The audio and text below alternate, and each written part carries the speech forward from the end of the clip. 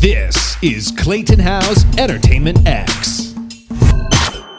We're back. I'm Clayton Howe, and today with me on the phone is Barry Averich. Barry, thank you for joining me today. A pleasure, Clay. One of the quotes that I first saw very quickly when I was doing some research on you was, I don't care what you do with your life, but make sure you never blend in. And is that Correct. really something your dad said to you? He did. My father was in the ladies' clothing industry, and so he understood the alchemy of what a perfect lineup of clothing was, the collection for the season. And so he understood that every item, every blouse, every dress had to stand out and never blend in, and that was his advice to me. And again, you can choose in life. Some people like to be in the background, and that's fine, but he said he just felt that you really needed to make an impression. And that same advice was imparted on me years later in a different way by Robert Evans, the recently deceased, Hollywood producer, who said that you decide in life whether you want to be the background and the foreground. And he said you walk into a room and if people say nice tie, then you haven't been noticed. And that was his own way. I won't do the impression, but of Evans saying it, but it's been good advice. Yeah. Well, I'm curious, what did your father teach you about work ethic? My father's work ethic, they weren't necessarily life lessons beyond the don't blend in, but what I took away was his extraordinary, maybe an imbalance, but his extraordinary balance of work and personal time. So he worked so hard. He was on the road constantly. He would leave Monday morning at 4 a.m. on the road selling his collection of ladies' sportswear, be back Thursday night exhausted, crawling out of the car, and then he would have his weekly gin game with his buddies, and then the balance of the weekend was really him detoxing and spending time with the family. And I never considered him a part-time father. He was a sort of a larger-than-life character, but he understood the balance of having some pleasure in his life from the loyalty of friendship and his family. And I've always lived the same way. I work extraordinarily hard. I sleep 4 hours a night, but and I am in a lot of ways, a weekend father and husband. But I don't think my family would have it any other way. Too much time with me would be too much. What? Well, I want to talk about your sleep regimen because I had read that as well. I'm curious also what your parents taught you about kindness. Well, they were, my mother was, and my mother's still alive on the threshold of 92, and she was incredibly, she was a giver.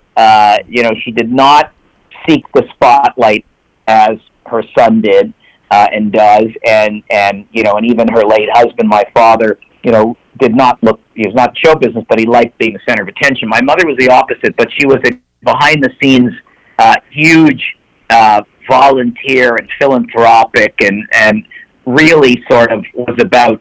She was a giver, constantly giving and giving and giving to others, and so that taught me something in terms of the give back. There's no question.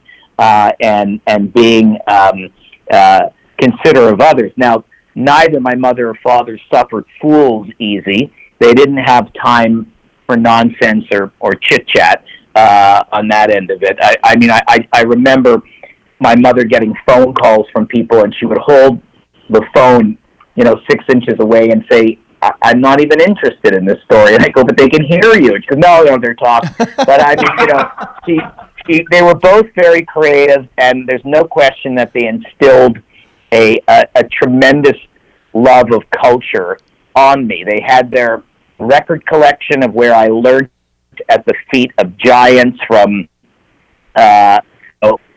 Woody Allen records to Lou Jacoby to Sarah Vaughan and Billie Holiday and Tony Bennett and Sergio Franchi and all these people, foreign names I'd never heard of, but I could quote obscure stand-up comedians that they had albums of that you have to really be an aficionado of the Miami and New York scene to know who they were. But that's where I learned a sense of timing of comedy, a sense of what worked. I mean, my father's greatest lesson was, and I don't know where he pulled this from, because again, he was not in show business, but we would go to movies as a child, and my father said to me, watch the audience, not the screen. And I say, what do you mean by that? And he goes, well, look how they're enjoying, the film, and look, the power of what a movie can do. But what he was really teaching me, which was a massive master class for me later on, was that how to look at my own films and judge when an audience is bored, they don't get a plot point, the pacing is off, and so for a career of nearly 50 documentaries plus, I always sort of screen my films and watch how people are reacting before I lock a picture, and I really sort of attribute that to my father. Well, I have to commend you on that, because the most recent documentary I watched of yours was David Foster, Off the Record, and you really captured an emotional essence in there that it was just it felt like I was in the living room with him, even through all of the clips and all the shots and everything you put into that documentary. And that's the one that I was like, oh my goodness, this guy's you're really good at what you do. Yeah, well, exactly. Yeah. Okay. What were your entertainment dreams growing up? I was reading Variety, the Hollywood trade paper, by the age of 8, and I knew I was interested in the business. My father had put me into a sort of a local vaudeville variety show, so I got a sense of makeup and the spotlight and applause, and so I was interested in the business and how it worked. I mean, Friday night we'd gather for dinner, and I would be bringing up the grosses of a film, which no one knew what I was talking about, but I was fascinated by it. So I don't know that I had a clear path for it. I was lucky enough that I didn't grow up saying, gee, I have to make movies, but I was making short films from the age of 17, but I can't say definitively that I dreamt to be the next Steven Spielberg or Martin Scorsese. I didn't think that I had anywhere near that talent, and I did not. I knew that given our, we were not wealthy people, that the path of going to UCLA, or Caltech or Columbia or anything in film was never going to be in my cards. But I had an uncle who, at the age of 12, sat me down. I worked for him in the summers, and he was a printer who had dreams of being a publisher. And he said to me, you're going to starve in the film industry, and primarily in Canada, because in Canada in the 70s, there was not much of an industry. There was the National Film Board, which was, a government-funded film institute that was making films about the gestation period of the beaver and logging and things like that. Right. And there just wasn't much, and yet there were some filmmakers out of Quebec that were coming together, and but not much. And so he said to me, you really want to think about the advertising industry, and also at the same time try to make film. And he put a September issue of Vogue in front of me and said, look at all of these ads. All of these are money. All of this is where the industry is. You can write and you're creative. And this was at the age of 12. And so that's what I really did, and I have done for 35 years, is that I have been in advertising and I've made movies simultaneously, and I haven't given one of them up. And both have complemented my trajectory, in that my clients in the advertising industry have loved my filmmaking and storytelling ability, and and in the film side, I've understood how to market a film. One of my clients, for decades, released films, everything from Lord of the Rings to Chicago to the Twilight films to early films with Pump Up the Volume of Christian Slater and Chicago, all kinds of stuff. So I understood the principles of marketing film. So that's a talent and a skill that's been helpful in certainly my own film production. So it's been pretty blissful. Yeah, well, that's the part that really, really excited me, because I was, again, in the research, I was finding a lot of the marketing background, and I'm curious if we could start with talking about the Madison and Vine strategy. Yeah. Anything you're willing to add on to that, and then I want to jump into Chorus Line. Go ahead. I think that the Madison and Vine came out of the fact that I started to work for an ad agency in Toronto called Echo. And Echo in 1989 had figured out that Hollywood and big business could work together. And CAA was just starting to do that under Michael Ovitz and Ron Meyer were doing deals representing Coca-Cola, getting into the entertainment industry. And so as an ad agency, we did that.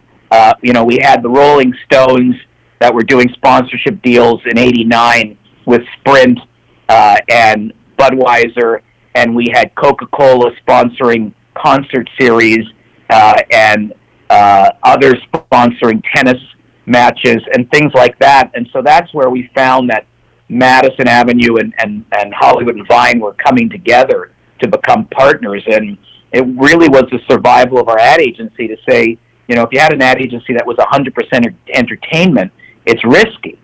But if you could somehow have corporate clients, which allowed us an extension into their own business by creating the birth of entertainment sponsorship, we were the first ones. We created American Express Front of the Line, which became, in the U.S., American Express Card Select, which gave card members in Canada and the United States the opportunity to get preferential access to tickets to concerts and Broadway, and then eventually film screenings. And so it was a huge, and we were the first ones to go out in the U.S. with Paul Simon, with the Paul Simon tour at the time in the early 90s, and that gave birth to American Express, an explosion with them getting into the entertainment industry, which really came out of our agency. Yeah. What was it like landing the Toronto stock, TSX? Because I was reading that was a really big, collection for you guys. I had a friend named Robert Patillo, who was sort of a legendary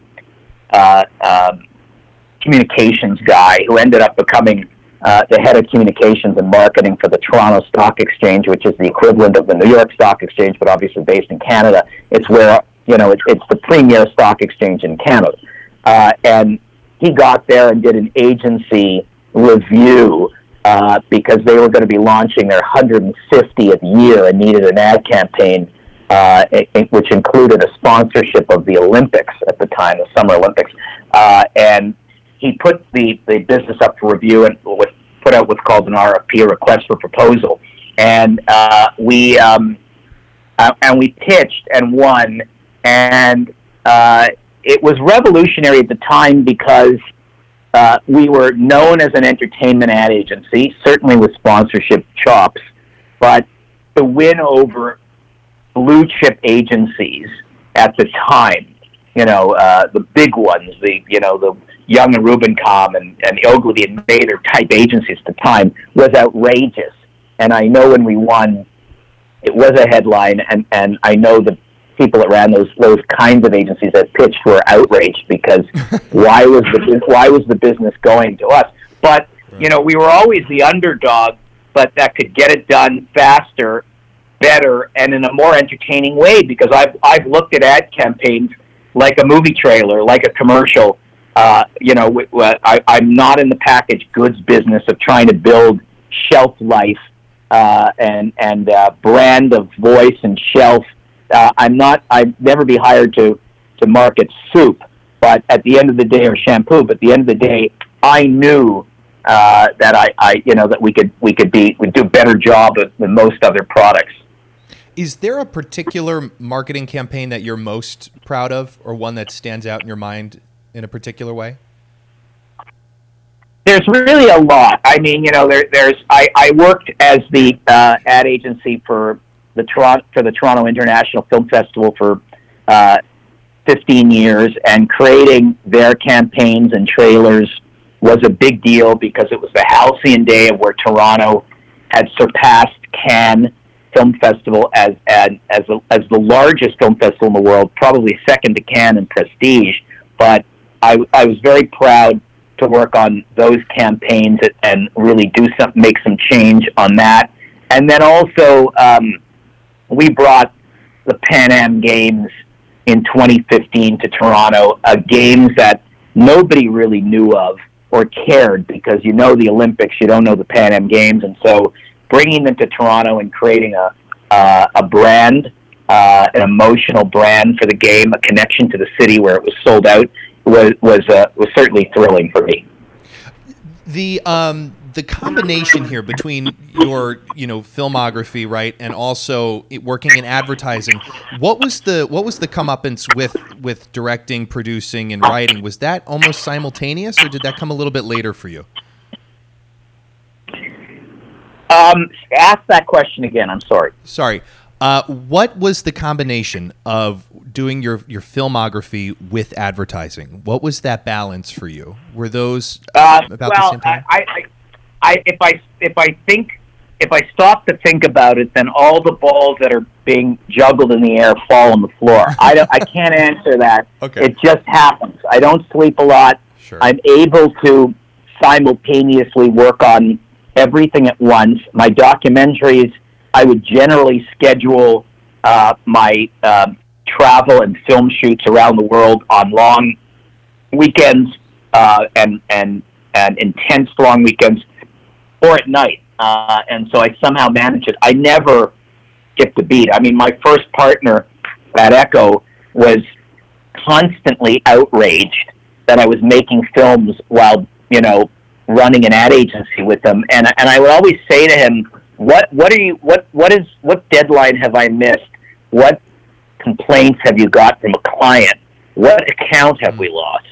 And the answer was none. And so there was nothing he can say other than being annoyed that I had, another job. Yeah. That's so interesting. The 4 hours of sleep, do you ever need to catch up on sleep, or is it really 4 hours every night of the week? That's all you need? More or less. I mean, I'm getting older, and so you'll catch up by Friday. I'm exhausted, but I still don't, whether I get in bed or not at 11, 12, or 2, I don't sleep.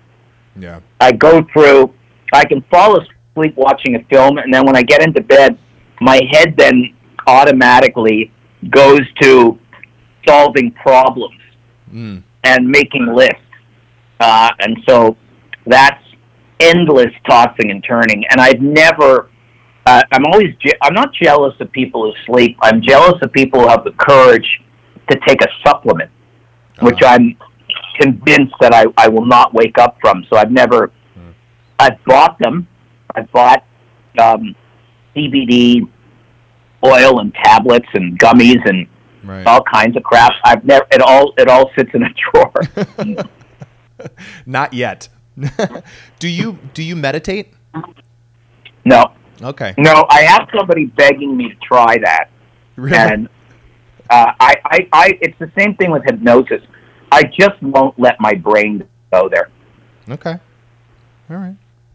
What are your views on relationships in the entertainment industry? Business relationships. What does that mean? Making friends. I want to use the word networking, but that often to me sounds a little cheap. But basically networking, making friends, having those connections, keeping relationships going among other people in advertising and film. Do you have any views on that? I think like anything in life, friendships and relationships come in many different colors. They have expiry dates. I'm constantly surprised in a good way and a bad way about degrees of loyalty and shades of personalities on that end of it. I mean, one of the things that Robert Evans once said to me is that, what distinguishes Hollywood from any other place in the world is that, Hollywood, you get stabbed in the front versus the back.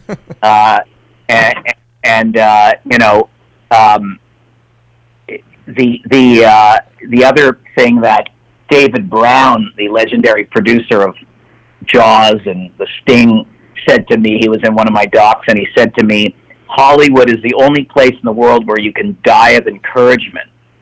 And I didn't know what that meant until I started going to Hollywood to pitch projects, in the 80s, late 80s, and I would come out of a meeting at a studio or at an agency, talent agency, and I would call my mother and go, "Ma, they loved it. This is going to be great." And then, of course, you'd never hear anything again, right. Or things would sit in development for forever. So, a little crazy. Yeah. How have you gotten better with moving forward from that? Asking for things, negotiating, but also keeping yourself moving if others aren't pulling their weight. Well, look, I'm happy with a fast yes or no. So if a project, I don't suffer through a project for 1,000 years of gestation. If it's not going, it's not going. But I generally, I test out the project with various investors and funders before I invest a lot of time into developing it. If I think that there's runway, then off I go. For you now, with your schedule during the given pandemic, I'm curious if you're willing to give us a glimpse into what a day looks like for you, how the day is so broken up, so to speak. Yeah. I mean, I start, well, again, my brain is always going. So I start my day very early. I like working early and going in on the weekend to catch up on tons of emails, and then I usually leave the weekend to the creativity in terms of writing pitches, working on scripts, working on tone boards, and so the weekend is, specifically Sunday for me, is really a day of super quiet. During the pandemic, where every day is blurred into one day, that's allowed me way more time to be creative. I've realized that you cannot isolate your imagination. So even though you have isolated yourself, you still keep working. And so my day is different every day. It's the only thing that's really changed is, the plethora of lunches and dinners during the week, which are now starting to pick up a bit because, being in Toronto, things are much better than they are in the U.S. And so things are, we've gotten on top of this. And so the social activity is starting to ramp up again. So I'm going back to that. But that's, there's no sort of set day, but it's every aspect is searching, developing, researching, and, and writing down. As a documentary filmmaker, you walk up and down the street with new ideas for projects. Yeah. Are there any most gifted books or standout books that you enjoy? Well, I read biographies, and so I read a lot of, Hollywood biographies, and I like all of them from the Mogul series of books to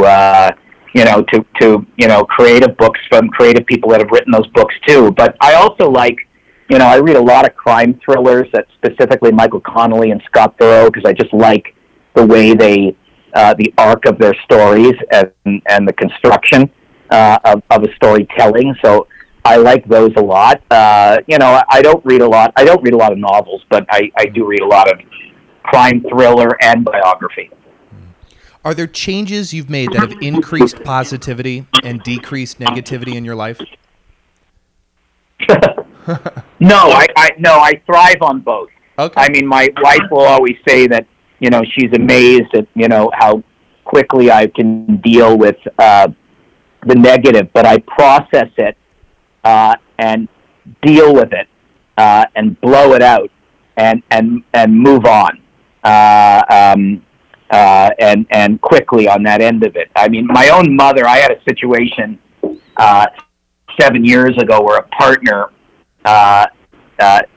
just completely destroyed a company we were working in, that we had, and a lot of misappropriation and horrendous business practices, and I literally had to turn that around in 3 days, leave and start a new company, and he just destroyed everything. And my mother was like, I can't understand. I wrote about it in my book, and she said I couldn't understand how you could walk and breathe during that. And you just have to roll with stuff and deal with it. I don't sulk. I process things and figure out a solution. And sometimes it's really bad. But I do recognize that unlike anything else in life, that it's like the news cycle. It's a headline in your life on Monday.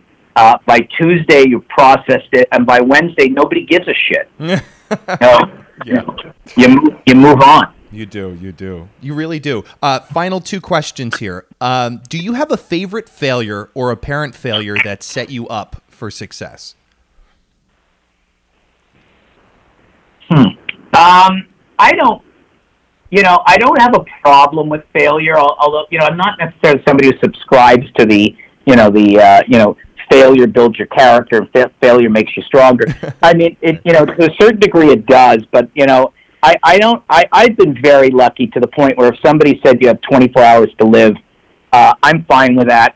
I've done most of everything that I want to do. I'm still creative. My mind's still functioning. And so it is what it is. I think if anything, the defining failure was, 7 years ago, having an ad agency that I built and having a partner destroy it through greed, malice, and incompetence.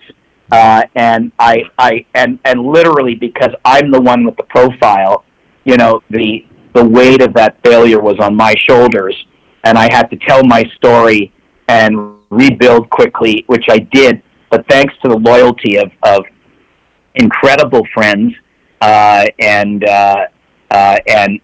clients, I survived. And so that did teach me certain lessons on that end of it. But sure, a lot of that skill set was I felt I had in terms of processing, horrendous negativity. Yeah. Yeah, you keep moving forward. That is correct. Final question.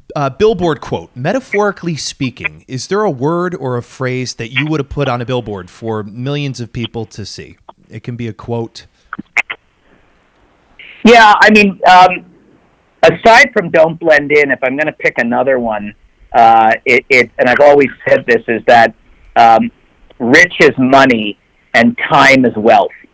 And if you've got the time to in your life to have, again, the business as well as the pleasure, and you leave yourself that time, and that's important. Now when I travel for business, or when I used to before all this crap, yeah, I now build in a certain amount of time to relax, let my mind travel a little bit and work it and recharge. And so that's where, you can have all the money in the world, but, if you don't enjoy your time and the luxury of time, then you're not wealthy.